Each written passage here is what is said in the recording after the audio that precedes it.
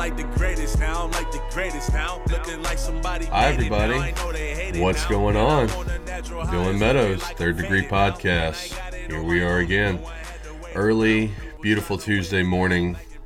Nice little cool breeze in the air. Took my dogs out and actually realized I should probably start putting on a sweatshirt. So that always just tells me that we are always into the busier times of October. Gives us a time to really appreciate just spending time with not only family members, but also appreciating the nitty-gritty of all the sports. I'm joined today by my good friend, Mr. Brennan Bowling of Last Call Sports and Acres Down South. We had his business partner, Jacob, on a little while ago. This is the other head honcho behind Acres Down South. Brennan, it's good to see you, sir. Thank you for coming on. Good to see you, too, and thank you for having me. I'm excited about it. I'm excited to talk some football. And, you talking about waking up on a cool, crisp fall Tuesday morning, it's got me fired up, all right? These are the best times of the year. You've got football here. You're in the prime time of football. We got some preseason basketball going on right now. Major big boy football time. It is. You got playoff baseball, so you got a little bit of everything right now. And feels good outside. This is the best time of the year. I don't care what anybody says, especially in the South. I completely agree, sir. I'm a summer lover. I definitely love my summer. Definitely love my Rays. Out on a body of water, drinking some brewskis, kicking back. But there's nothing like the fall. Ladies and gentlemen, we have another massive slate of college football games. Now, Brennan, this is why I am such a fan of the conference realignment, of all the movement, of pretty much every bit of these constant changes, because last week felt big. It was glorious. You had matchup after matchup, even starting with the Colorado collapse and even just going all the way into later into where you just see like the whole showdown between Miami and North Carolina, and obviously the beatdown with USC. That just felt like a big college football weekend. And it seems as though for the last 15, 20 years, we would get those weekends maybe a handful of times throughout a 12-week span. Well, now going forward, that now all these teams are going to start scheduling other big programs and other big brands, it feels like we're going to have much more of what we had last week going forward. And, man, last week was just so much fun, especially with the Oregon and Michael Penix show. Hey, for sure. This past weekend was a great weekend of college football. It was a great slate altogether.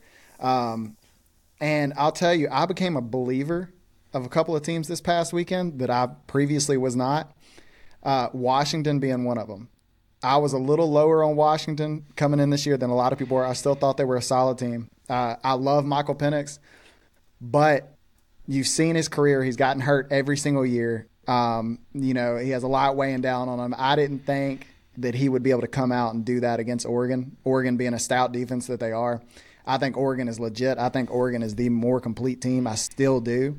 But Michael Penix put his team on his back that game and led them to a huge victory. I still don't think it takes anything away from Oregon, but I'm a believer in Michael Penix, Dylan Johnson, and Washington now. So that was one of the best games of the weekend for sure. But then also you're talking about Colorado. So I have a new rule when it comes to betting. All right. Don't go to bed while there's still West Coast games. With an active bet on the line. Well, while there's still West Coast games going on. Because one thing I've learned is at West Coast games, there's about to be fireworks. And if you're going to bed, might as well just go ahead and cash out because you don't know what the hell's about to happen. Well, I don't know how about every one of our listeners, but I myself am not a father, so I don't have that dad strength like you and a few of our guests who are able to stay up in the wee hours of the morning, get about 2 or 3 hours of sleep, and then just start the next day fresh as a daisy. I don't know what that's like. I need my beauty sleep. This bear needs he needs his sleep. So yeah, you're right. Just kind of just going to bed thinking, 29-0, Stanford. Okay, good night. It's been a long Friday. We're on to Saturday. And then you wake up to that news and it's just very grueling. But thankfully, Brandon, I was kind of I put my little tinfoil hat on. I was thinking, okay, well, we also have those weekends in college football where just chaos happens, unexplained, just random chaos. And I was just thinking, like, okay, like that Friday night game, especially where, like you said, everyone went to bed, everyone's just kind of thinking they got it.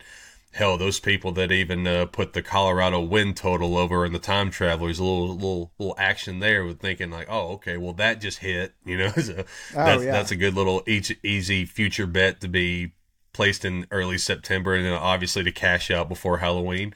Not so fast, my friend. And then, bro, like I was thinking, like, okay, could this be like, is that foreshadowing what could possibly happen? So I was even a little bit like weary a little bit with my bets this past weekend. And the best one that I felt more confident about in any one of them was Oregon, because Oregon, as you said, like had looked great.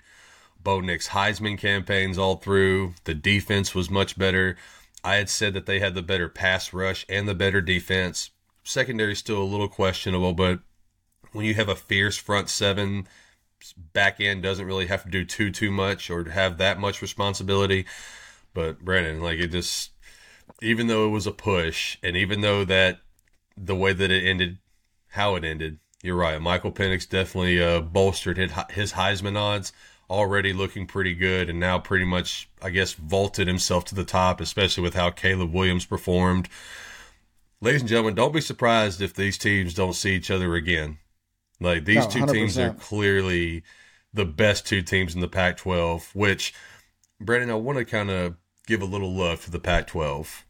Go ahead and give a lot of love to the Pac-12.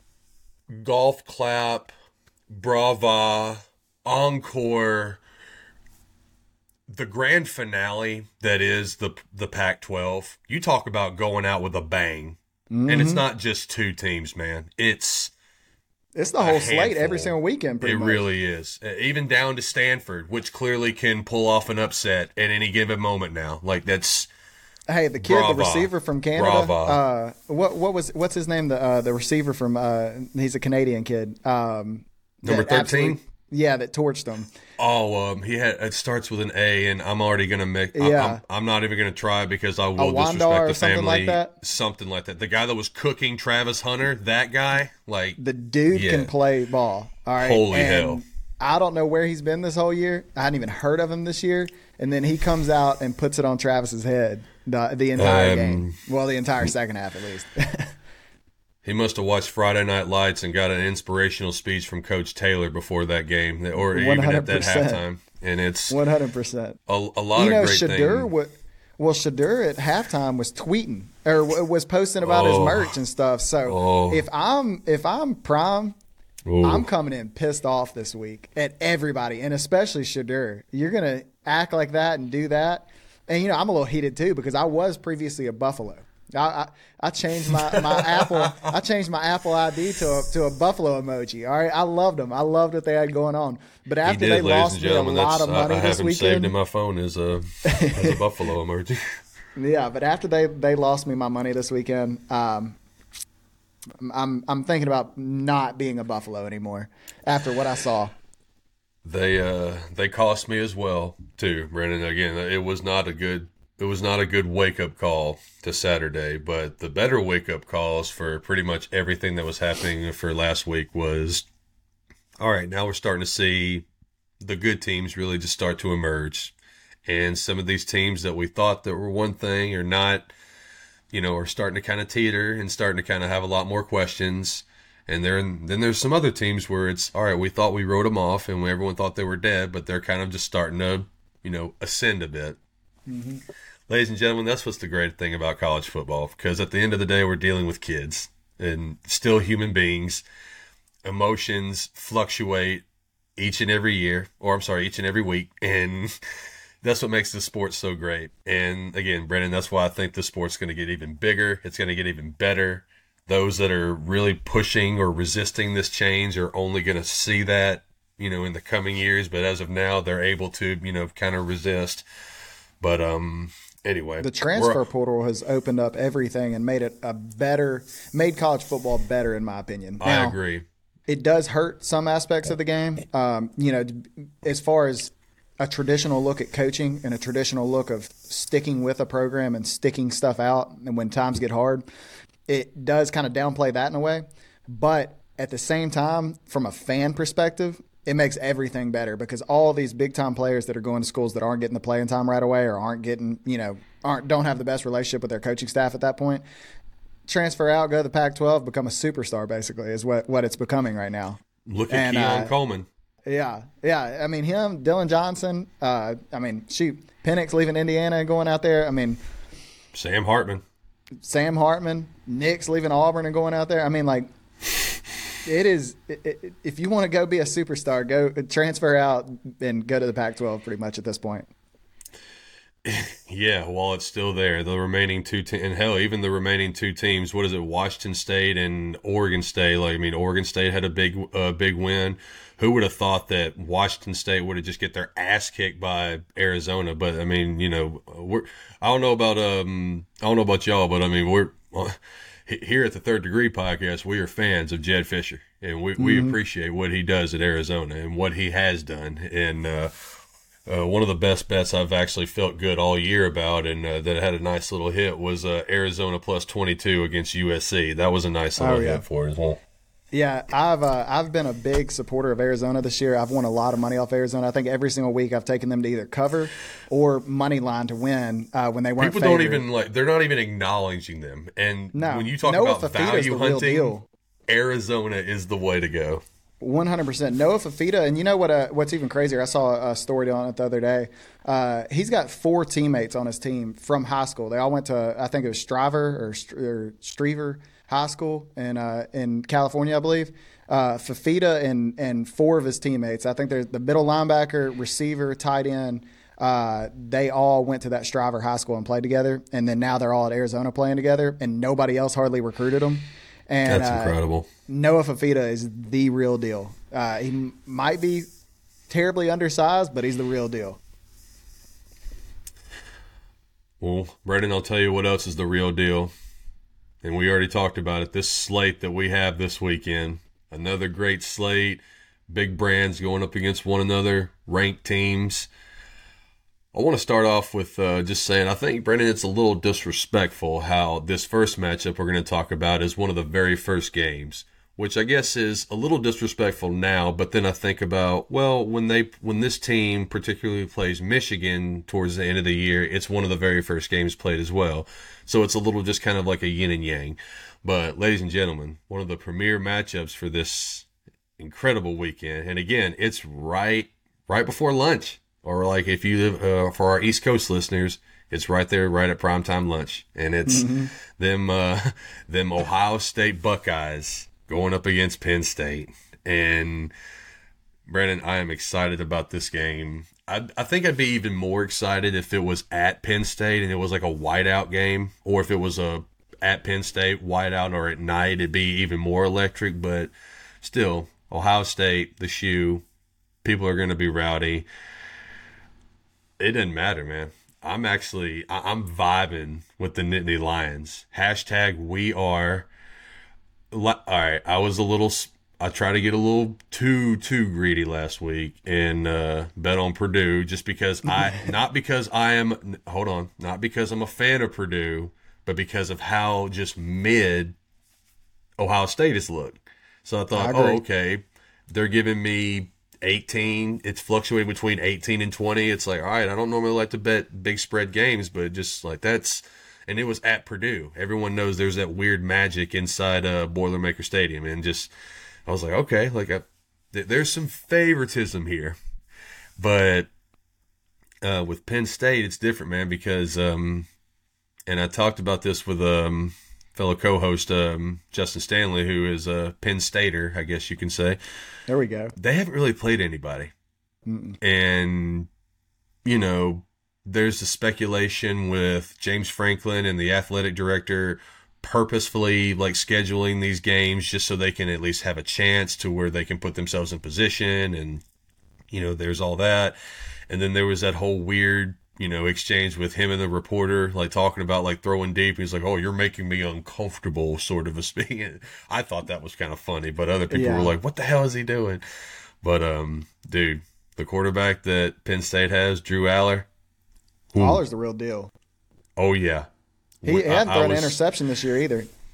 That's exactly, and which is why last year I kept clamoring, like, okay, we have seen what Sean Clifford is with Penn State. We've seen it. Now put in this kid. Like, let's see what this physical anomaly of like he's 6'5", has an incredible cannon. He's like big and strong. It's like, again, like this looks like, like a version of like a mini Josh Allen, without like, I haven't seen him like as mobile, but as far as like his physical attributes, like this looks like Josh Allen.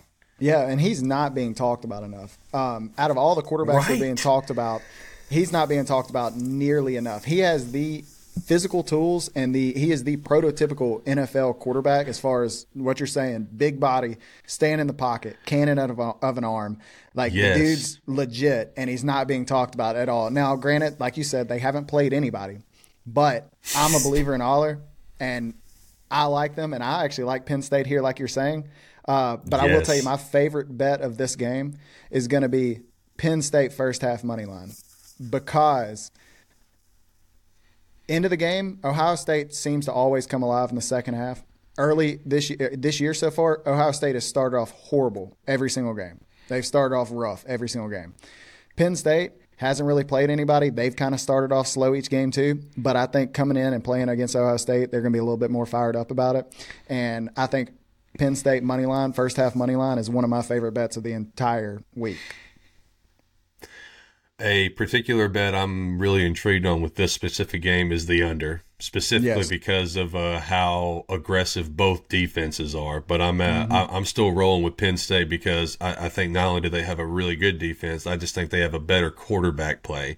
Like, Kyle McCord, in my opinion, has shown you nothing that, like, even against like subpar competition, like he's still like under 60%, like kind of teetering within like 50 to 55%. Again, like against like not like shut down corners or anything like that. And then this is with Marvin Harris Jr. that you're throwing to, and Emike Ibonka. If I messed up that last name, I apologize to the family, but the other elite receiver that they have, like, and again, you're completing half your passes to these guys. Like, what? That's not right. And Travion Henderson hasn't been as good either. Has he? He's only played like maybe like what 2 or 3 games too. He's had an injury history exactly within like the last like year or so, man. Like it's very. And Mayan Williams still hasn't even taken the reins. Even after Travion Henderson went out, Mayan Williams hadn't even taken the reins. So, and he's supposed to be, the type of that guy too. Yeah, I'm not sold on Ohio State. I've watched them a good bit this year, and they start out slow, and then they somehow put together a good game at the end of the game to end up covering all these, crazy spreads that they have. But McCord's just not it. Marvin Harrison's the real deal. Yes, but that is undeniable. He was created in a lab, I think. Look at who his father is, and obviously, if you have someone like that and someone like Reggie Wayne and Peyton Manning also just kind of like mentoring you, I mean, it's almost just like Shador has Tom Brady as his mentor. But I don't know, man. For some, like, time travelers are seeing something and I'm not, especially a little bit with what I'm seeing with this money here. Like, it seems like 60% is going towards Ohio State. I guess they're favoring the fact that they're just they're at home and favorite. They've played like a Notre Dame. Like, they've played like, I guess, quote unquote, quality opponents, and Penn State hasn't. But I think people are just either underselling or just don't really know too much about that Penn State defense. And again, this is against like subpar competition, but I think they can take it to Ohio State. And the fact that the Ohio State's only like not even a touchdown favorite, like, really gives me that clear indication. I'm with you 100%. And I think people are putting too much emphasis on the recent games there with their money percentages. I can see that. Because Notre Dame, yes, Sam Hartman, I believe he's the real deal as well. And Notre Dame has a great defense. Actually, talking about Notre Dame, they were one of my favorite plays of this past week just because USC can't defend anyone. So I love Notre Dame. But watching that Notre Dame Ohio State game, Ohio State showed a great defense, but they had opportunities to score, and McCord just couldn't get it done. So again, I'm with you here. I like Penn State this weekend. Ladies and gentlemen, you heard it here first. Penn State, hammer the dog, or the road dog, so to speak. I love road dogs too. Yes, I mean you should. I mean that's one of the very valuable things I love about value hunting. And we're going to talk about another possible road dog here.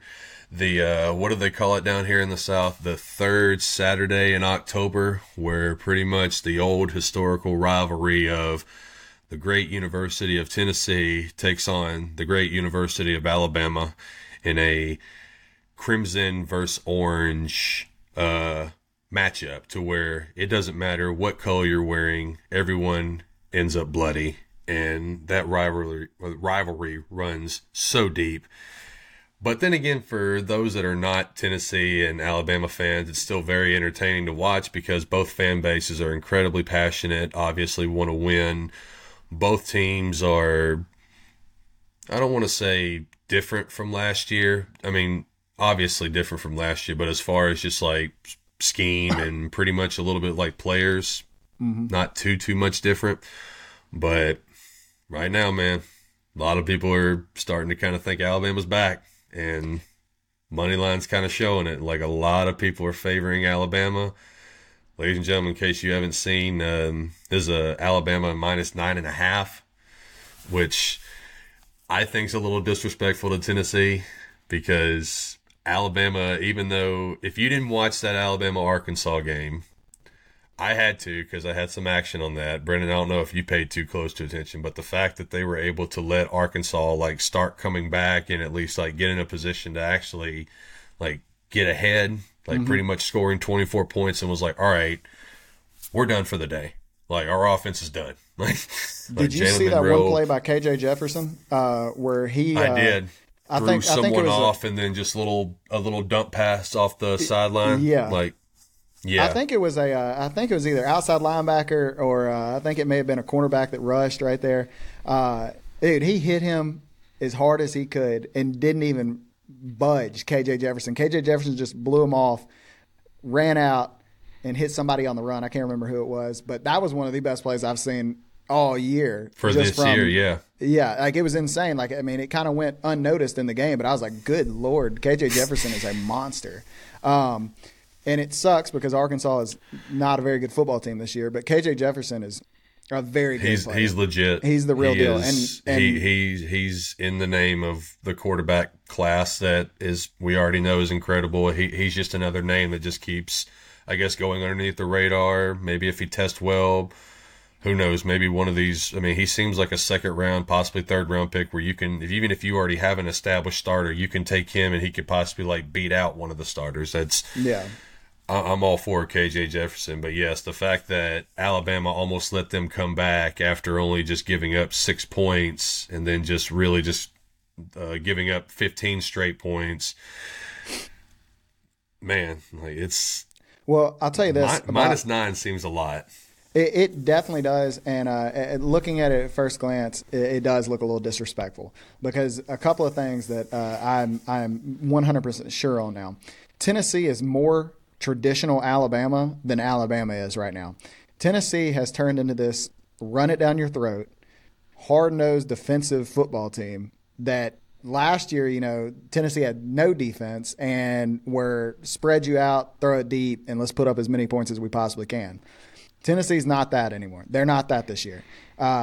Milton has shown that he can make big plays, but him and Milroe are similar, as they'll give you an explosive play every now and then. We're like, good Lord, this kid's good. But then the next 60% of the plays, it's going to be get him off the field. He's not sitting in the pocket. Yeah, he's not sitting in the pocket. He's not waiting for the play to develop. He's not going through his reads. Neither one of them go through their reads. They already have one guy that they have picked out before the snap even happens. And they're looking at him until either they throw a bad pass or take the sack or run out of the pocket. That's all it is. So I'm not sold on either one of these quarterbacks. I've been preaching that I want Nico to take the job from Milton all year. I think Nico's the real deal. I love Nico. I feel like there's a few boosters that are talking about that as well. I mentioned that to Jacob and a few other volunteer fans, and no one wants to breach that conversation just yet. Hey, I'm not a Tennessee fan. I'm actually historically I'm a Tennessee hater. I have no emotional investment into your program. That's why I'm just like, hey, like booster cutting a check, really big check, starting to ask questions. No one wants to talk about it. It's like, all right, well, there's something. You have this good of a defense. If your offense could be 75% of what it was last year, Tennessee, the SEC is wide open. Tennessee could easily win the SEC if Milton could get this offense, or even if they let Milton go and bring in Nico, and this offense becomes 75% of what it was last year, the SEC is wide open and Tennessee has a legit shot. So, but back to this game right here, I've got Tennessee covering it. I think the under, what is the under at right now? 50.5 or 49? I thought it was at 47. Let me 47. Let me it was 48. 48. Okay, yep. So I think that'll probably be bet down. I think it'll be bet down if we wait till Friday. I think it might be closer to 46 or 45. So I'm all at getting on the under right now. Like we said, both of these players, they can make big explosive plays every now and then, but for the most part, both of these teams are going to be running the ball. Tennessee has a good run defense too. So I like Tennessee to cover, and I like the under to hit. Being in Alabama does scare me a little bit because it is a tough place to play, and we've already seen what Tennessee does on the road at Florida, which is not good. But if you're just looking at statistics here and data, Tennessee should cover this game, and the under should hit. I'm following the analytics as well, simply because I think Tennessee, just from a locker room perspective, they're just feeling a lot better than Alabama. Like Alabama still has their questions. Even Brennan, what I noticed last week as well when Alabama was playing Arkansas, Jalen Monroe came out firing deep shot after deep shot after deep shot, but then the second half started. Not so much. Like you're not really like you're taking the shots, but you're not connecting. Like you're having up and down quarterback play, and at least with Joe Milton, yeah, you're still going through the same thing, but you have that run game, as you said, to really just kind of like ease in, at least like with the play action, just like make that a little bit of a different factor as well. The fact that Brew McCoy is, man, that's just sad for college. Well, not just for Tennessee fans, just for college football fans. Like college football fans need Brew McCoy out there making plays. 100%. And he's a special talent too. He is absolutely. Like I said, just for absolute selfish reasons in college football fandom, we need Brew McCoy out there making plays. But number 27, Pierce for Tennessee's defense, that dude's a game wrecker.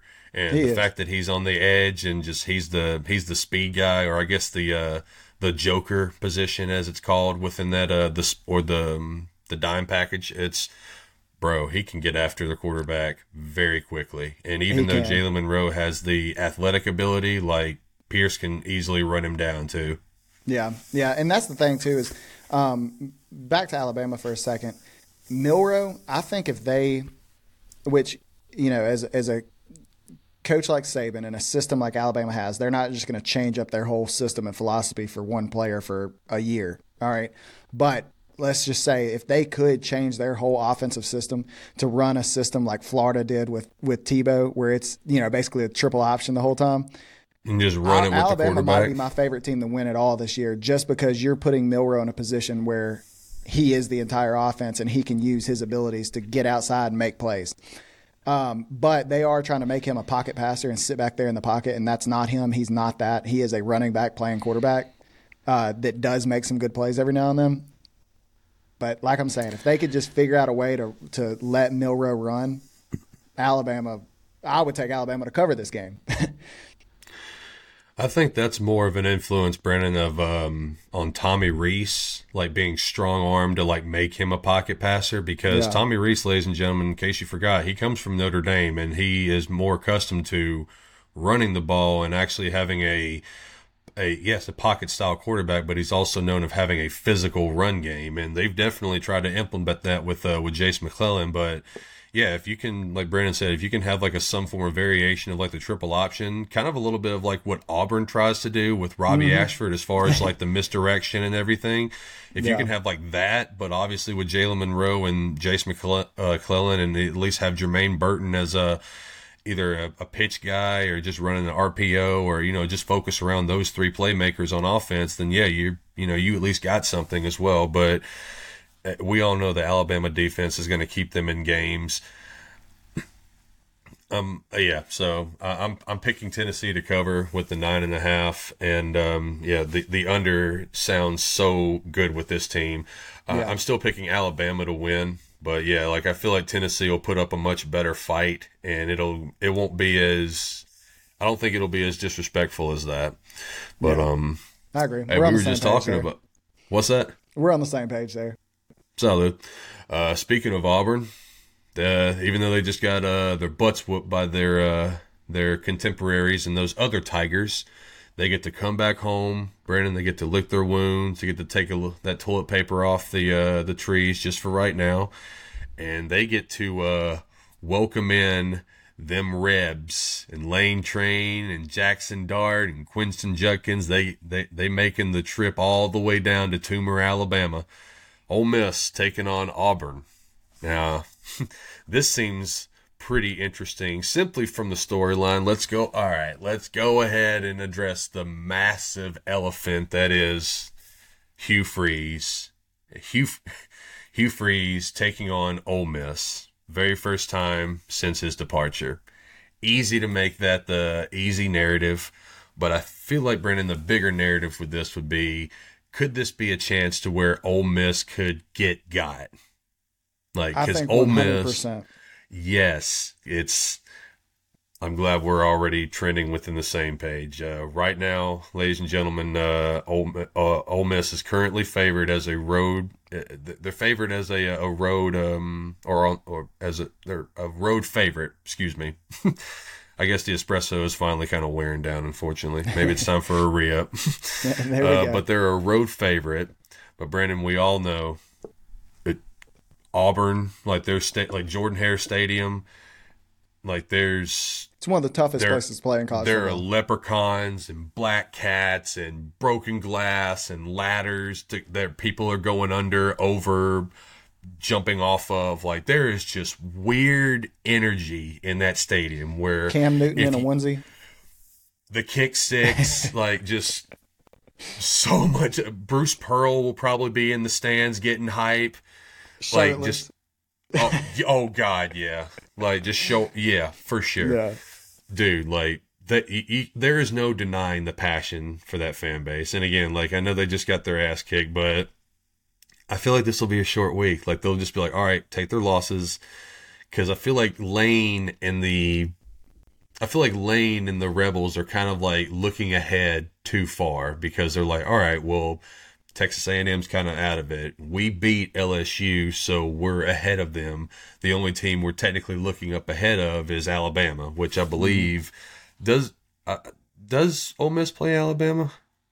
Let me look. They've already played Alabama. Alabama beat them. That's right. That's right. Pretty Yeah, because handily too. That's right. Because I remember in the scouting communities when I was reading a few threads. Saying that Lane basically like laid an egg, like really laid an egg, because they had a chance great to opportunity. a huge opportunity. Yeah, so that's the only team they're looking up at. So I think at this point they're probably just gonna, actually, now that I think about it, let me look at Ole Miss's what's the rest of their way look like.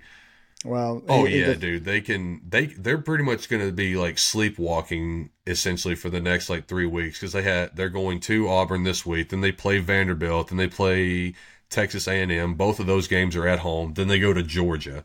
So Lane's probably going to just be thinking, I'm not going to throw everything at them already. I'm going to be very conservative. And, Jacob had said last week that, Auburn just struggles to just score points.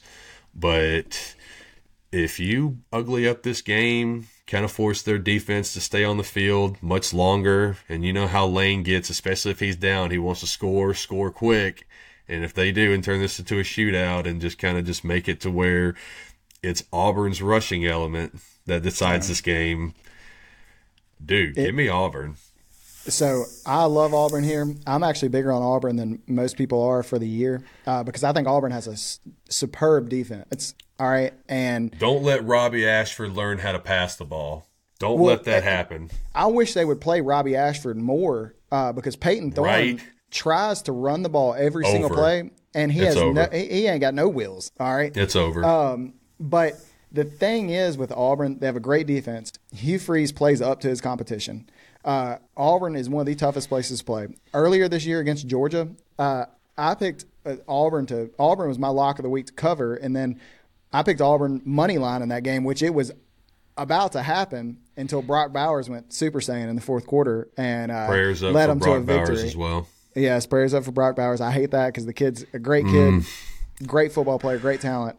As a fans, we don't need that. Yeah. Even if we're not Georgia fans, as a fan of the sport, we need Brock Bowers on the field. 100%. And dude's one of the hardest workers out there. But Auburn, I think, can take this game. Ole Miss's defense is so poor that I think Peyton Thorne or Robbie Ashford, whichever one gets more of the clock this game, I think either one of them could look like a solid quarterback this week. Not a good quarterback because neither one of them are good, but I think they could look solid, and I think that they could move the ball down the field. As for Ole Miss on offense, Trey Harris is now healthy and back, and Judkins is now looking healthy and back. Actually healthy, yes. So their offense is scary when they're all healthy, and Dart has looked great all year. But coming into Auburn, I think it's a totally different scenario here. And I like Auburn covering this, and I think I've got Auburn money line too. I think that might be one of my favorite picks of the whole week. Only thing that does make me a little bit nervous is, it's not November yet, and that's usually when Lane starts laying an egg. Is in November. He'll usually start off hot, and then when it comes to late October, early November, he's going to drop one that he shouldn't have. But I've got Auburn this week. We're pretty close to November. Yeah, it could happen. It could happen, pretty early. So I think it happens right now. If Brennan, if we stick with that trend, then that means within the next 3 weeks he's going to lose to either Auburn, Vanderbilt, or Texas A&M. I would guess out of those three, my guess would be Auburn out of those three, because obviously we know what Vanderbilt is. Texas A&M, I don't even think they even need to warrant any other conversation, other than, when, not if Jimbo is Jimbo going to go. Yeah. So that's pretty much, so if he sticks to that mantra, we all do. That's what I will say this. Max Johnson is better than Weigman. Max Johnson actually gives them a better chance in each game than Weigman. Oh, I see. All right. You sure there's not any Patron in that coffee? No, I swear. That's a dangerous game to start the morning with coffee and tequila. Hey, look. Shoot, I wish. It might start this Tuesday off a little better. And Tasty Tuesday, as they like to call it. But I'm all for that tasty bet that you had. Just the Auburn money line, Auburn points. Hey, I'm feeling this, and it seems like this is kind of going to let that mantra that Jacob was talking about last week, when a lot of the public is betting one side, bet the other. Almost 80% of this money right now is going to Mississippi. So, yeah, I mean, just and sharps right now are going on Auburn too. So, following sharps can sometimes get you beat, but a lot of times your sharps are going to be the ones that they know a little bit more of what's going on. That deceive you the most. Yeah. They are the GPS that leads you into the river and or off the cliff. It is your 100%. Responsibility to rip off and make sure you can just go buy a new GPS system. 100%. But speaking of buying things, hey, man, I'm buying Brady Cook and the Missouri Tigers. I didn't know too much about Brady Cook. I knew a bit that Missouri was going to be a pretty good team, especially from the defensive side of the ball. I just didn't know anything about their offensive personnel other than Luther Burden. Other than him, everyone else was just kind of just like a Fugazi. So now you actually but now they have a quarterback to go along with an elite receiver. And I sprinkled a little skin in the game last week with Missouri taking on Kentucky because I'm like, what? The time travelers are going with Devin Leary over this kid? Give me a break. I'm gonna go with this kid, and I'm buying these Missouri Tigers, man. Right now, I'm so happy for Eli Drinkwitz. Well, we're gonna come to a part of the show where we disagree. So that's wonderful. So last week, Kentucky was my lock. I am not a believer in Missouri. Kentucky laid an egg, but I'll tell you this. This is why Kentucky laid an egg. I don't think Kentucky's good, okay? I don't think Kentucky's a good football team, but I also don't think Missouri's a good football team. I see. But Kentucky laid an egg because of all the comments that what's-his-name made, the Kentucky's coach. They laid an egg because there is turmoil in that locker room now after all of his comments. 100%, okay? But here's my take on Missouri. Well, I'll give you my take on South Carolina, too. People get scared when betting, and they start looking at teams. They're like, you know Scared what? money don't make money. I do not get scared. And give Scared me money South don't make Carolina. money. Okay? Give me South Carolina. I'm not scared. I've gone against Missouri every week this year. Give me South Carolina to cover. Okay? We ride with the sinking ship. I will go down.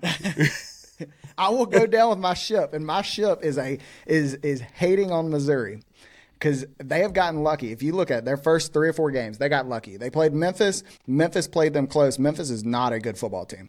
Kansas State, not a good football team. They won by the thicker kicker's kick, all right, to end the game. Mm-hmm.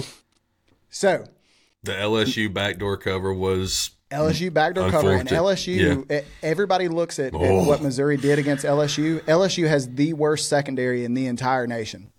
The worst secondary in the entire nation. And if it wasn't for what's the edge rusher there at the dude that's a freak for LSU. Harold Perkins. Harold Perkins. If it wasn't from Harold Perkins, LSU might have the worst defense in the whole defense in the entire nation. Okay, so. Probably why he was in coverage the start of the year, how bad that secondary was. Yeah, that secondary is horrible. But like I said, I'm not sold on Missouri. I think that Burden is a really good player. Brady Cook, he's played well, but I'm not a believer in Brady Cook still. I'm waiting on Brady Cook to show old Brady Cook. And I think it could be this weekend. Brady Cook. I think this Some weekend, might get that reference. You might have to dive. You have to dive deeper into that reference. I get that reference, but you have to dive deeper into that reference. Hey, if people remember Brady Cook from last year, even just go back to last year, he was walking off that field getting booed most of the games. All right, so I'm proud of what he's come back and done, and I am proud of Missouri. I more power to him. But I'm not a believer, and when I have a feeling, I stick with it, and I'm sticking with it this week. I'm taking South Carolina to cover. I think Spencer Rattler's the best quarterback in the SEC.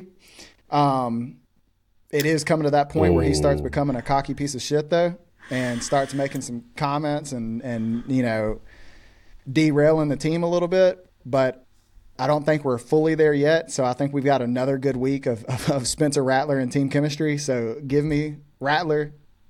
Give me South Carolina to cover this week. So here's why I'm inclined to somewhat join you, because even though that South Carolina is currently trending one way and Mizzou is trending another way, the time travelers have this as Missouri as only a touchdown home favorite. Mm-hmm. That's a side-eye game. Like, that's a side eye, like, yeah, it is. And that's why I'm just kind of just like looking at it like, all right, well, is this one of those games where it's like, all right, well, Vegas they need a new hotel because last week a lot of something didn't happen its way, and now they're kind of setting this to where it's like, all right, well, we need to kind of like make up for what we lost last week, and 65% of the money's going towards Mizzou. There's a few people with you, Brandon, with your South Carolina. They're feeling you. I will say this, amongst the NFL scouting communities, like even though South Carolina is having a bad season, they still feel as though there's some players on that team that are really good, and Spencer Rattler being one of them. Like 100%. NFL communities have come around on Spencer Rattler, and Leggett is a legit threat Xavier too. Leggett. Oh yeah, he's another South Carolina wide receiver that no one talks about, but then gets to the NFL and just balls out. Shout out Alshon Jeffrey and Debo Samuel. For sure. And so Missouri right now, they're getting 88% of the money too. So if you're looking at that, so 88% of the money, and that's to cover 7. I don't like it. I don't like it. Missouri also can give up a lot of points too. I mean, you look at Kansas State, Memphis. Hell, I even tried to call Vandy this year to beat Missouri. I thought that was one of those games that Vandy, as bad as they are, could sneak up on them. They gave up a lot of points to Vandy too, didn't they? Yeah, Vandy put up 21 against them. And then LSU put up 49. Kentucky put up 21. So, I mean, they're giving up points. I like the over here as well, but I'm just not sold on Missouri, and I'm going to die with that ship. I'm going down with that ship. So I could talk all day on Missouri. You can. The fact that you are staying with your sinking ship just shows that you're a good captain. You're on the South Carolina ship as it needs to be. You're riding the non-Missouri ship.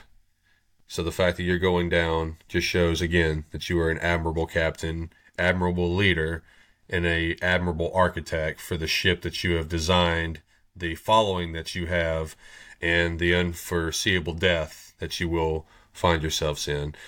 Speaking of admirable captain, leader, we're going to talk about Florida State and what Mike Norvell has done with the program there. And ladies and gentlemen, this weekend, they're going to need all the Jesus and the saving that they need, because they host Riley Leonard and them Blue Devils. Now, every now and then here on Ball and Barrel, we do not cover double spread games because we do not like blowouts. We don't really want to talk about, let's just say, easy money. Now, if you're betting, totally different. You want the easy money. You want the layup, so to speak. But as far as just like, you want to like, you want some skin. You want to like have like a nice payout to where it's like, give a little bumps in your chest.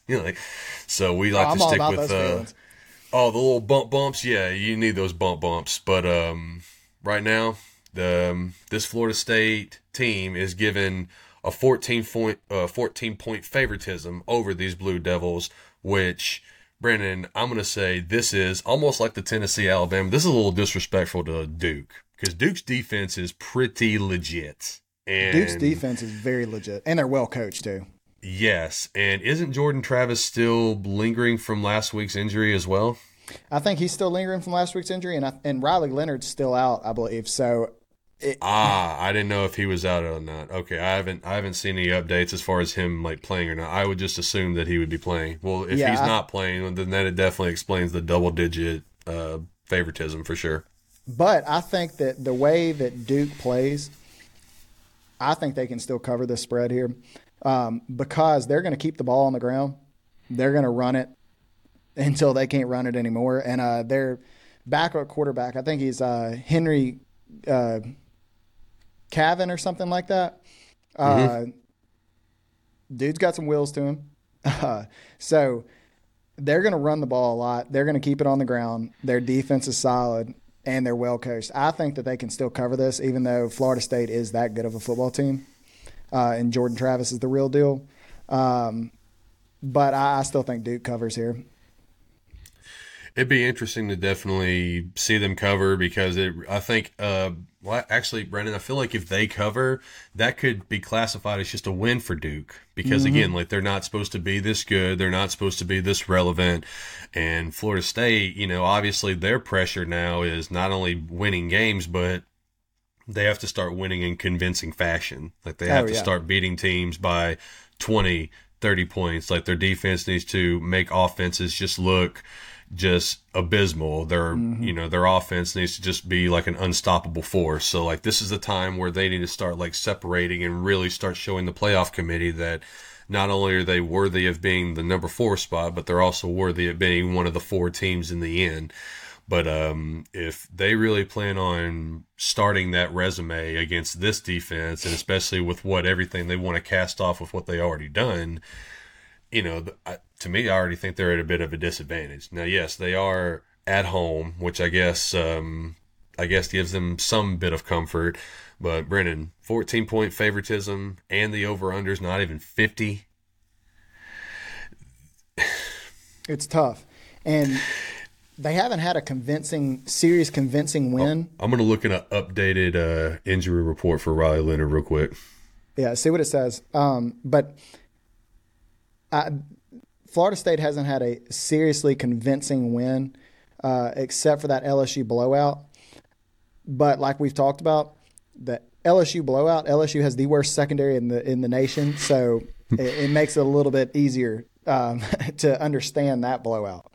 I'm a believer in Jordan Travis. I'm a believer in Norvell. I love Norvell coach teams. I wish he was still back in Memphis. We support Mike Norvell and what he does as 901 favorites. 100%. Whatever he does, wherever he goes, we always root for Mike Norvell. 100%. I just found the injury update. So head coach Mike Elko said yesterday at his press conference, he said, yeah, he's day-to-day, ... with a smirk. Be interesting. If he plays, it changes a lot.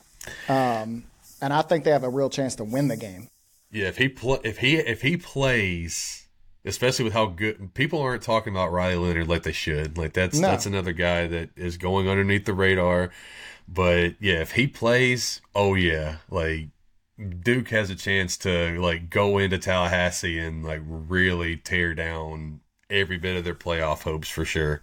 100%. And you look at that Florida State Clemson game, I think that's a very comparable game here because of the way that Clemson plays. They're always a tough defensive team, and they're going to run the ball a lot. I think that's a comparable outcome to what this game could be like, except Duke is an even better defensive team and even slower paced.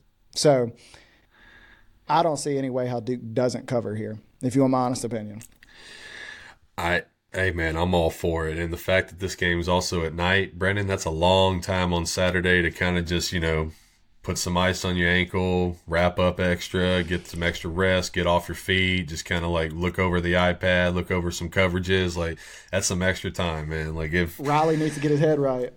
Yes, sir. If Riley Leonard is active for this game, give me Duke. But obviously, as we said here on Tuesday morning, we'll have to definitely keep tabs on it towards Friday. If Riley Leonard plays, give me Duke. If he doesn't play, I'm going to stick with Mike Norvell.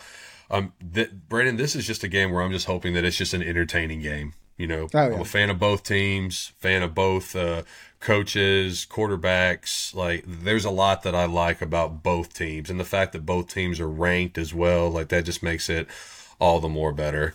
But they're kind of good at everything right now too. Yeah, both absolutely. Schools are good at everything: basketball, football, baseball. Like, they're just good at everything now. That's a good feeling. If you have a school that's literally good at everything, that is such a very good feeling. Switching over these two teams that Brennan really, both of them don't have a good feeling, but both of them are feeling as though, well, the season is not lost yet. There's still lots to be played for. There's still a bigger picture optimism with both of these programs, and that is when Clemson Tigers, them fighting Dabos, go on the road to take on Mario Cristobal and them fighting Hurricanes, the Swagger University, which depends on who you ask. Do they still have their swagger? And as far as a money perspective, Brendan, from what I'm seeing, it's basically a pick 'em. And the time travelers are actually using that to their advantage as well. Like, they've set this line as at 2.5. It's, hey, if you have a quarter, flip it 5 times. Whichever team lands on it 3, just take them. Like, there seems to be a sense of apathy from Vegas for both of these teams. Like, we have no opinion one way or the other, whether good or bad. They don't even think about these teams, it looks like. And ladies and gentlemen, again, like, this kind of a little bit of a glaring reality of where we're at right now, because both of these teams were both ranked, and it's crazy because they only have 2 losses. Now, both of their losses are pretty crucial, but Brennan, this could be like kind of like a turning point of a season in a way, because, you know, here we are, both teams 4-2, down times, both still historic programs with hopefully much pride to play for. With that being said, I'm going Miami. I'm going the home dog. Like, the fact that it's in Coral Gaines, they're going to have more to play for. It also, Brennan, will further prove my point that, and kind of like what you were saying earlier, that the transfer portal is no longer an option. It's a necessity. Like, it's no longer, you know, we're choosing to have internet. Like, no. We have to have internet. Like, it's just the way that it is in modern society of college football.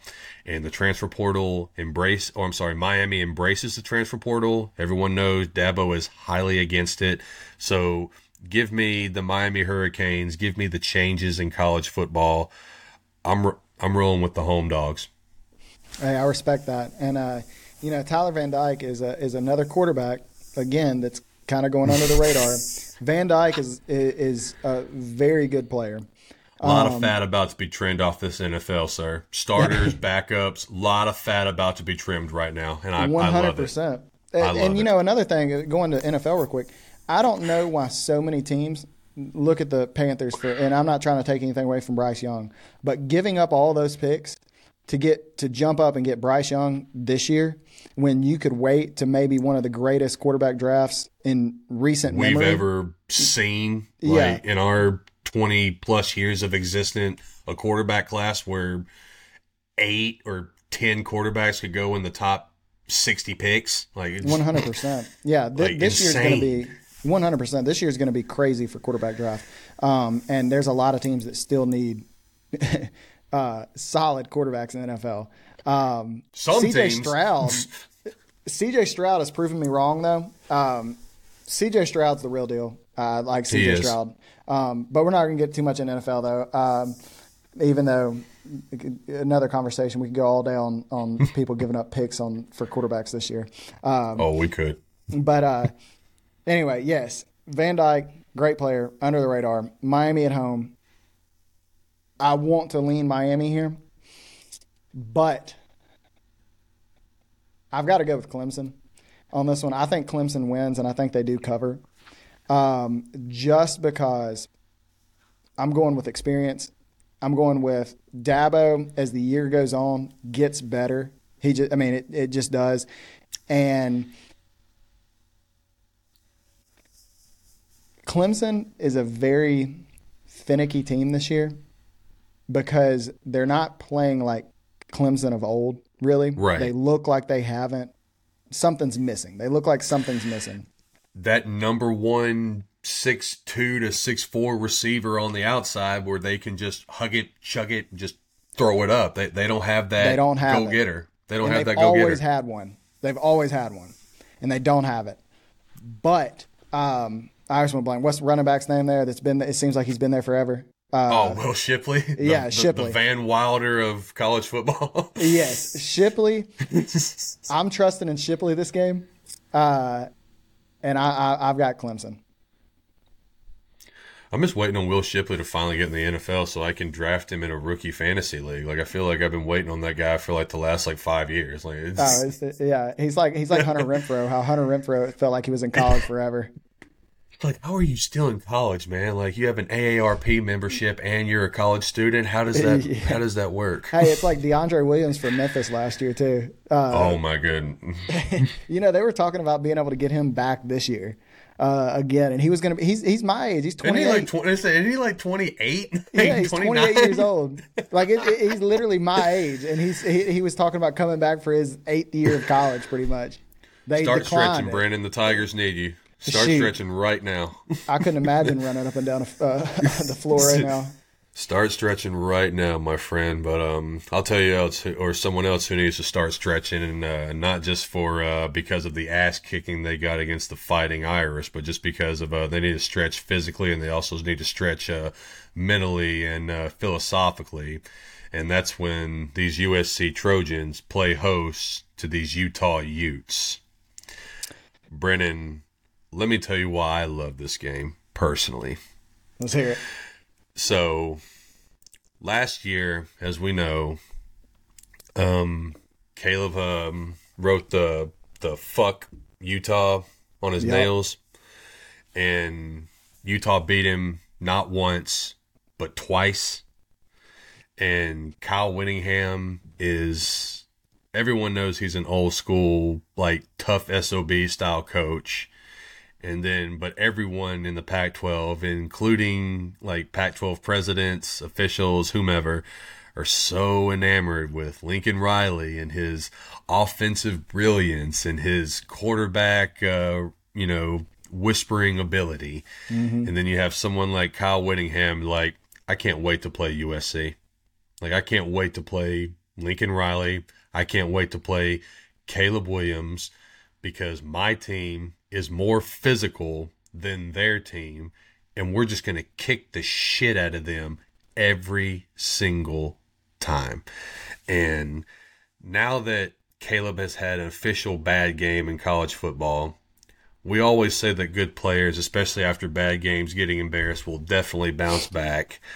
But Brennan, to be put in this position against, even though you're at home, to be facing the Utah Utes after getting beat down like that, tough spot to be in. It is. And like you said, I think it's personal for Utah again, but for sure. If you want my honest opinion, I think it's even more personal though for Caleb Williams. After he was embarrassed by them and had the stuff painted on his fingernails, and people talked him down. People are talking him down right now after Notre Dame, after throwing 3 picks, and he's supposedly the greatest quarterback prospect maybe ever. I think it's very personal for him. And Utah, like you said, solid defense. They're putting their hard hat on every single game and coming to work. They're going to war pretty much. They're not even going to work. They're going to war. Without Cam Rising. Like, at this point, Brandon, are we just going to just, like, I think, like, the question of is he going to play is kind of out the door. And here we are in week 8. Like, it's, like, is he going to, I think the question should be, is he going to play at all this season? Not when's he going to play, is he going to play at all? I agree. I don't know what that whole Cam Rising, because every single week it's like they're keeping it hush-hush, and they're like, oh, he might play. But then he doesn't play. So I don't understand the whole Cam Rising deal, and I think they're doing it strictly for game plan, which is smart, trying to keep what they're doing undercover. But I'm rolling with USC here at home. I think Caleb Williams, I think it's more personal to him than it is to my Utah, USC, just because of what happened strictly last game. My USC side tells me not to do that. Yeah. Hey, I understand completely. And I was against USC last week against Notre Dame when everybody was on USC. And the thing is, it has nothing to do with Lincoln. It has nothing to do with Caleb. It's just their defense and Alex Grinch.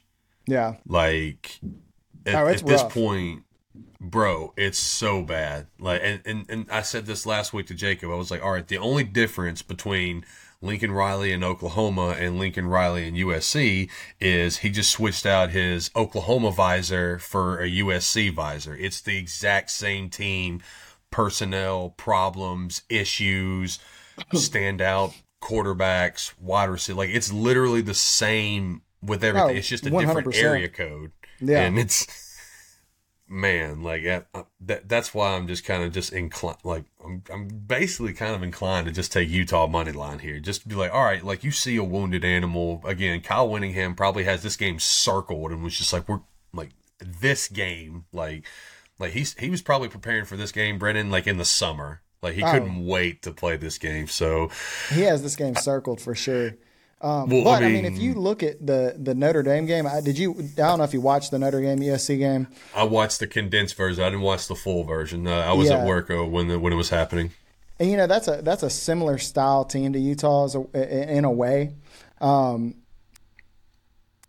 I just think that Caleb Williams is not going to let that happen back-to-back games, and I think Caleb Williams. Yeah, I just got to roll with Caleb here.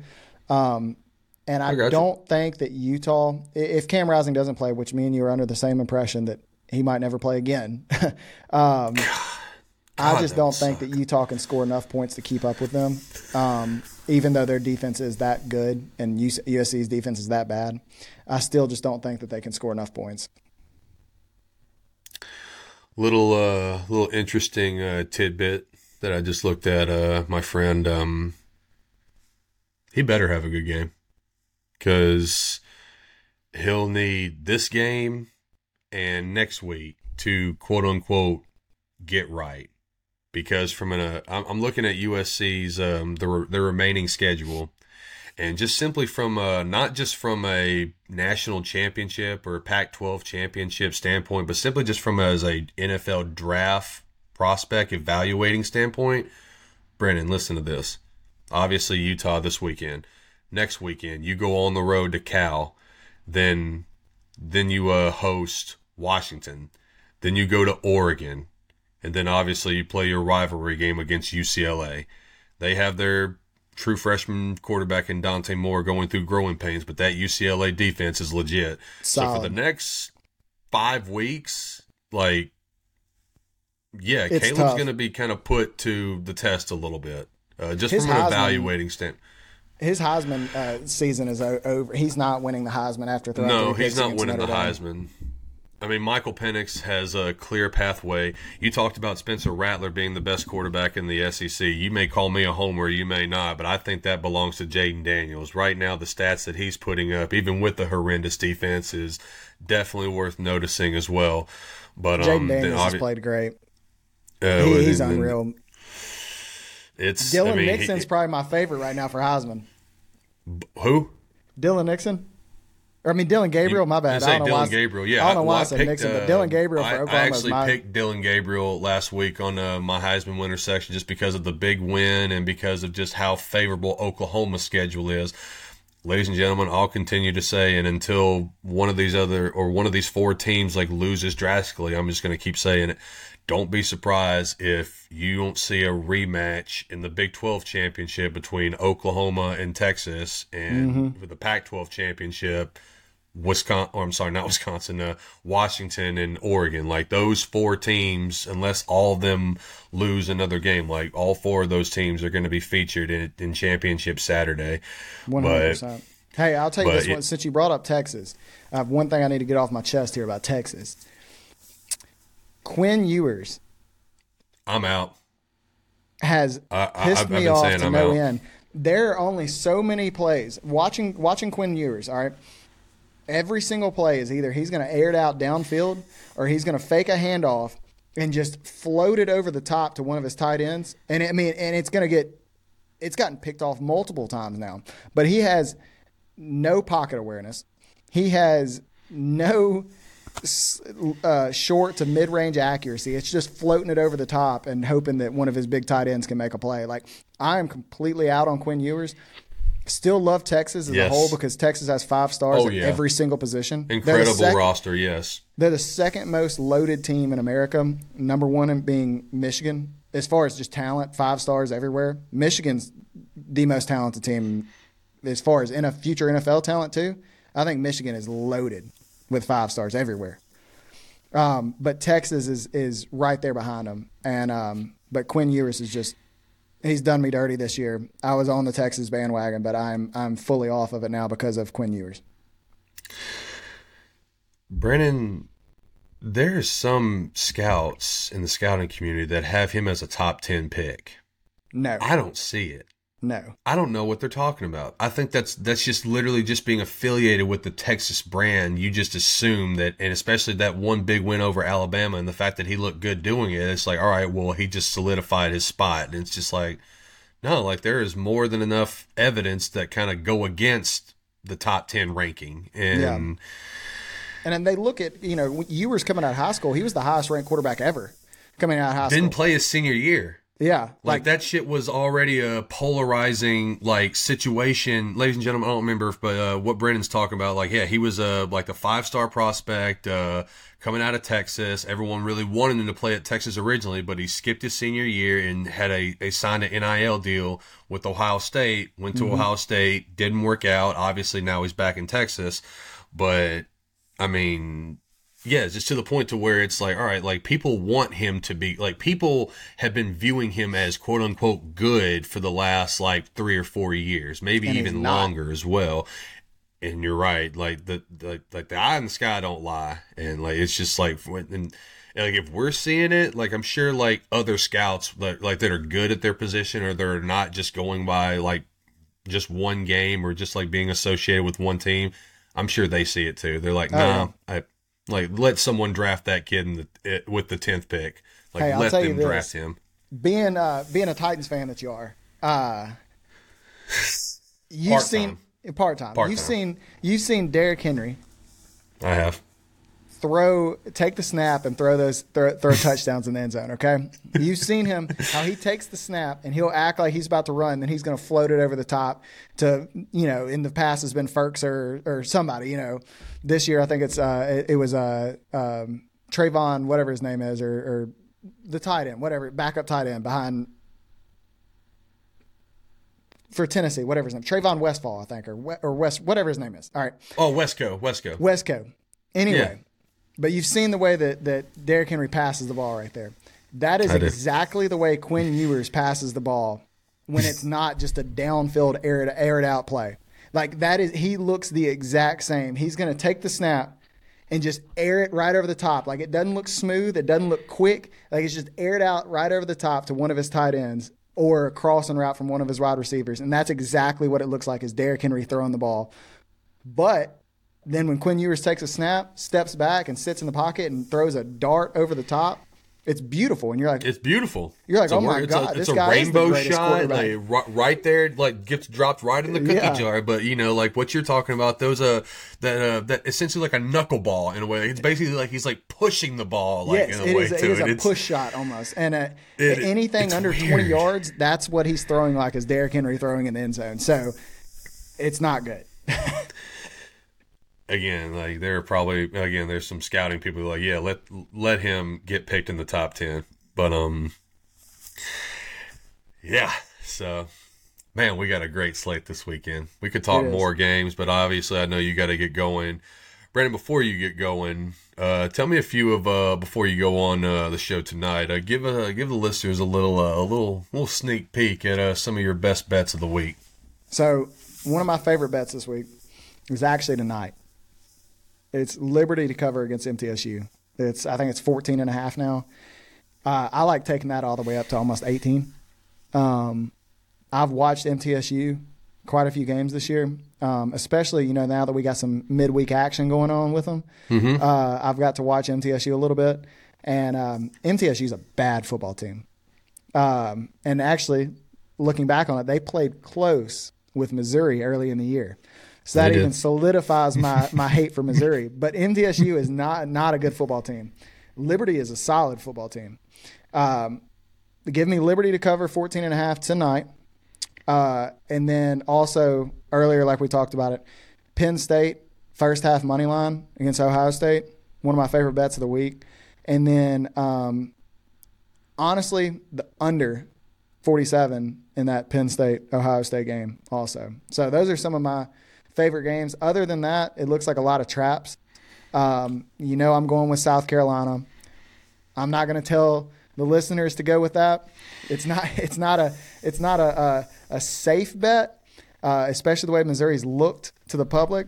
But like I've said, you can call me a hater if you want to, but we say what we have to say on this podcast, ladies and gentlemen. We put our name on it. We say what we have to say. It's what we do.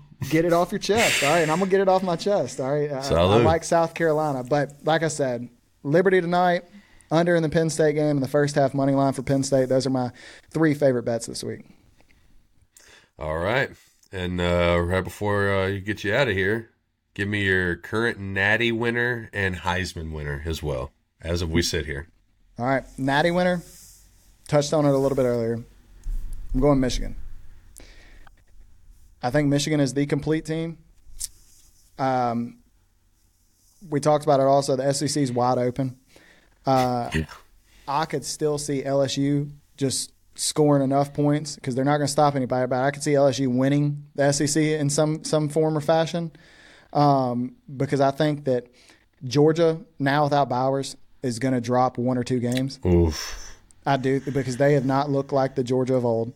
What was it? The initial timeline, was it 4 to 6 weeks is what they're thinking? Weeks. And even like some people are kind of speculating that he'll even like sit out like the rest of the year unless they're like the number 1 seed in the playoff or like whatever the case may be. Like there's already like some speculation that he won't even play again for the rest of the year.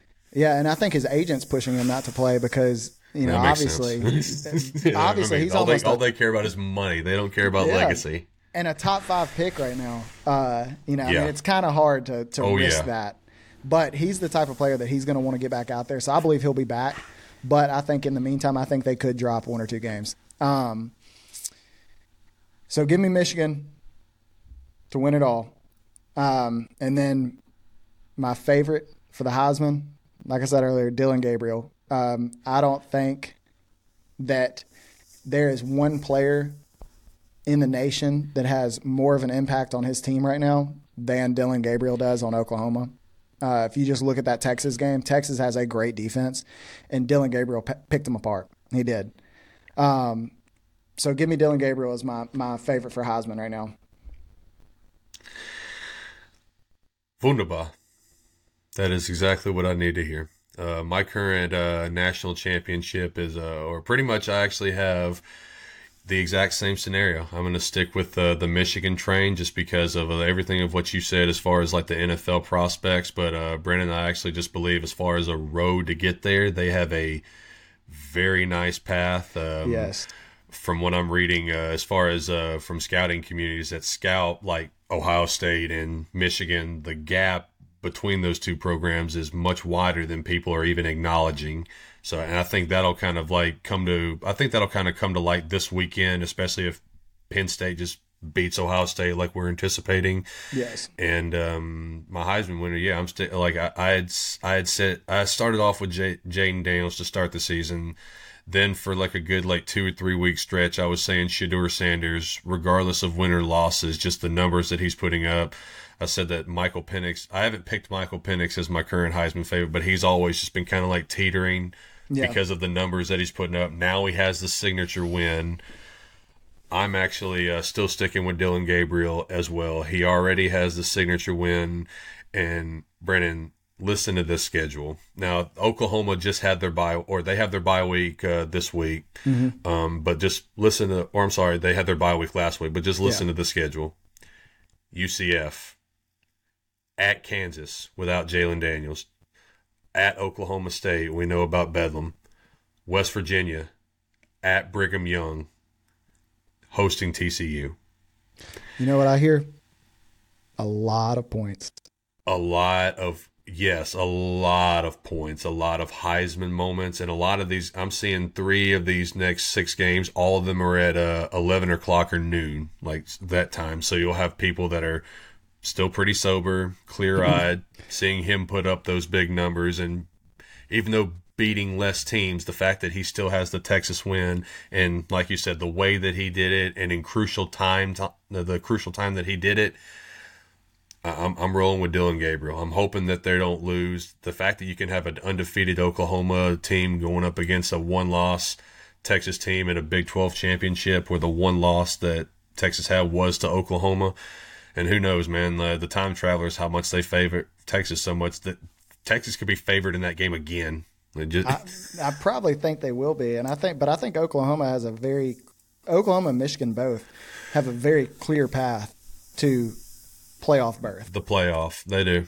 And right, as long as they don't slip up. And what's crazy is they both have defensive coaches, but their defensive coaches have put their imprints not only on the defense, but also just the mindset of that team. And it's just seeping out everywhere. Like the tough, physical, we're just going to bludgeon people until they can't take it anymore. And from at least from both of their standpoints, now that you talk about that with Michigan, there were, the calls for Harbaugh a while ago, and then he takes that pay cut, and then I think he's lost. I think I saw a stat, Brennan, that he's lost 2 games, just 2 games, ever since he's taken that pay cut, and those 2 games just happen to be in the playoff. Yeah. And then you have oh my goodness, who were we just talking about? I just drew a blank. I just drew a blank there. The other polarizing person we were talking about. I'm sorry. With Oklahoma, Brett Venables, how even after 1 year, people were just like, this ain't it, can't work, this is not Oklahoma, da-da-da-da-da-da-da-da. And now here we sit, they're undefeated, they got that big upset win.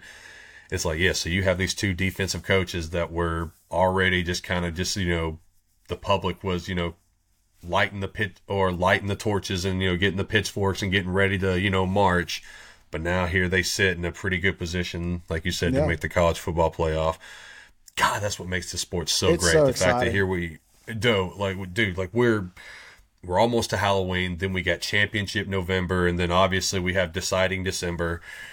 Man, it's such a good time for college football. But and if you look at Michigan too, if you load up the box and try to make try to stop Blake Corum, well, guess what? McCarthy has looked great. JJ McCarthy will what? Okay.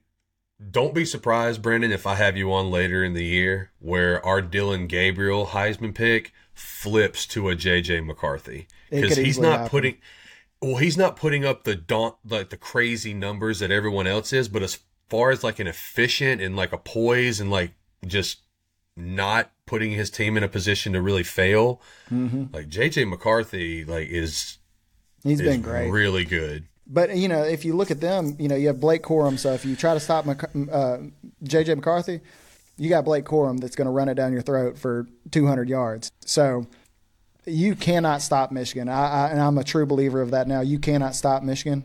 And scoring on them is just as hard because their defense is loaded. And then going to Oklahoma, defense has really picked it up. But without Dylan Gabriel, I just do not think they are anything. So, it's kind of like Derrick Rose to the old Bulls. Without him, they weren't winning anything. And now you look at it with Dylan Gabriel, Oklahoma. Without Dylan Gabriel, they're not doing anything. So, Dylan Gabriel is my favorite for the Heisman. But like you said, I could see it flipping to McCarthy if people keep loading the box and making him throw. It's wide open, man. Everyone was wanting to say that Caleb could win it back-to-back, but there's a reason that it hasn't been won back-to-back since 1975.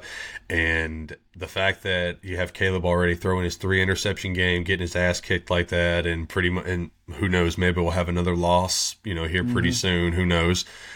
Yeah, like Michael Penix, Bo Nix, even though he has now has that signature loss, if he can kind of storm back and possibly win the Pac-12 championship, Dylan Gabriel, obviously, JJ McCarthy will go underneath the realm. Shedeur Sanders, there's a chance. Okay, so the only gives me pause about that, Brennan, is that there are some people in the scouting community that are saying that Colorado may not even win another game. It's the rest of their schedule. That's scary. That would really suck, because that would make that Stanford loss so much worse, because that could be, what are they? They're 4-3 now. Yes. Who, Colorado? Yes. Yeah. And Stanford's 2-4, I think. God, because that means if they would have won that game, if they would have won that game Friday night, they would literally be 1 win away from bowl eligibility. Which, say what you want, that's a massive accomplishment for a team with what they've done. But No, 100%. I'll tell you what.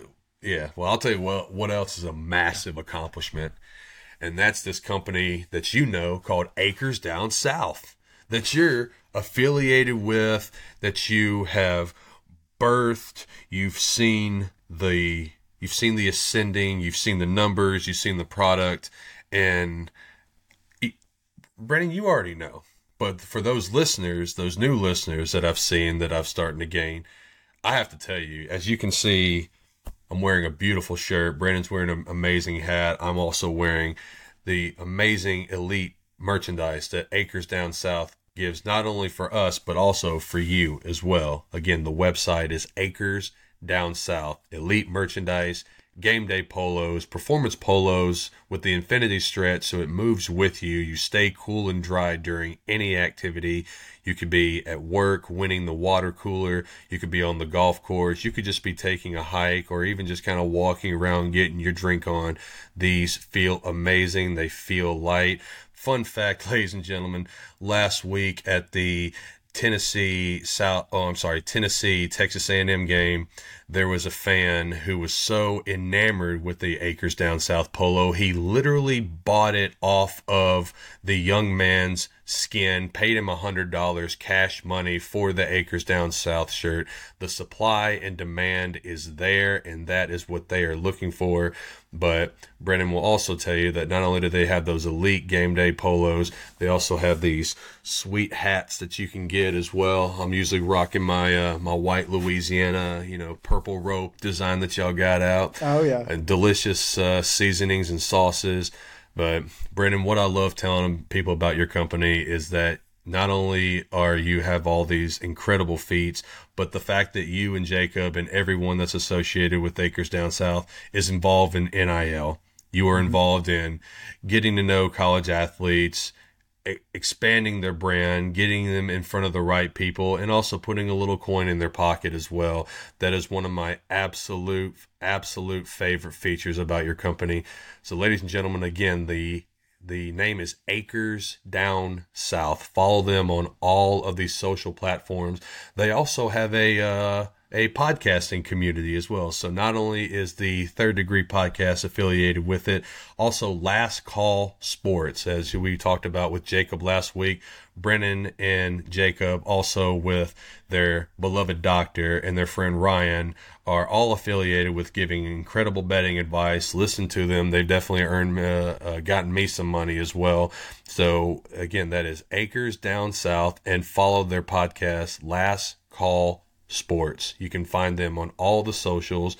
And when you have when you have gone to their website and you have purchased every bit of this incredible merchandise, when you get to the checkout part, make sure to enter the promo code 3DP. That's 3, D as in dog, P as in pirate, for 15% off your entire order. Again, that is 3DP, 15% off your entire order, limited one use per customer.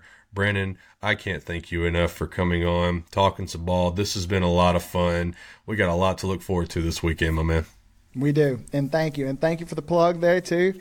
All right, we're big supporters here of 3DP and Acres Down South and Last Call Sports here. We're all together here, and we're all supporters of each other. And man, thank you for having me on. It's been fun. We covered a lot of stuff. As soon as we get ramped up on when it gets into November and we've got some really heated games, I'd love to be back on. We can chop it up again. Multiple episodes are always encouraged, sir, and of course you are always welcome. Ladies and gentlemen, before we get out of here, I just have to let you know, unfortunately, there will not be another podcast from the Third Degree until somewhere near Halloween, maybe not a Halloween night. I will be going to London, and I will also be going to Edinburgh, and I will be finishing my trip in Dublin. So I have a very big vacation that's been planned. I was just telling Brennan before we went live, it's been being planned since Christmas of last year. So my girlfriend and I are going to be going to, again, London, Edinburgh, and Dublin. We are so excited. We have put off a spring vacation, a summer vacation, or even so much of a fall break that everyone loves getting in on. We've put off all of that to make this vacation happen. So hopefully you will understand that this is an amazing experience. And the two things I've always said on this podcast that I will always overpay for are education and experience. This falls under one of those. And who knows, I might even be educated along the way as well. So there will not be anything of a record until Halloween. But with that being said, when I get back, I'm sure a lot will have happened and I'll have a lot to talk about. Who knows, maybe I'll even have to talk about it with Brennan as I get back as well. But ladies and gentlemen, again, thank you for making us a part of your day. Please continue to subscribe to the Third Degree Podcast. Again, follow Acres Down South and follow their podcast, The Last Call Sports. Be sure to tell your friends, your family, tell everyone. As Brennan says, we all grow together, or as the kids say, to the moon, as they would say. But Brennan, have yourself a great rest of your day. Enjoy your weekend. And good luck on your bets as well, sir. Hey, thank you. You too. And y'all have a safe trip. Solid. Oh, I'm sorry. Go Tigers.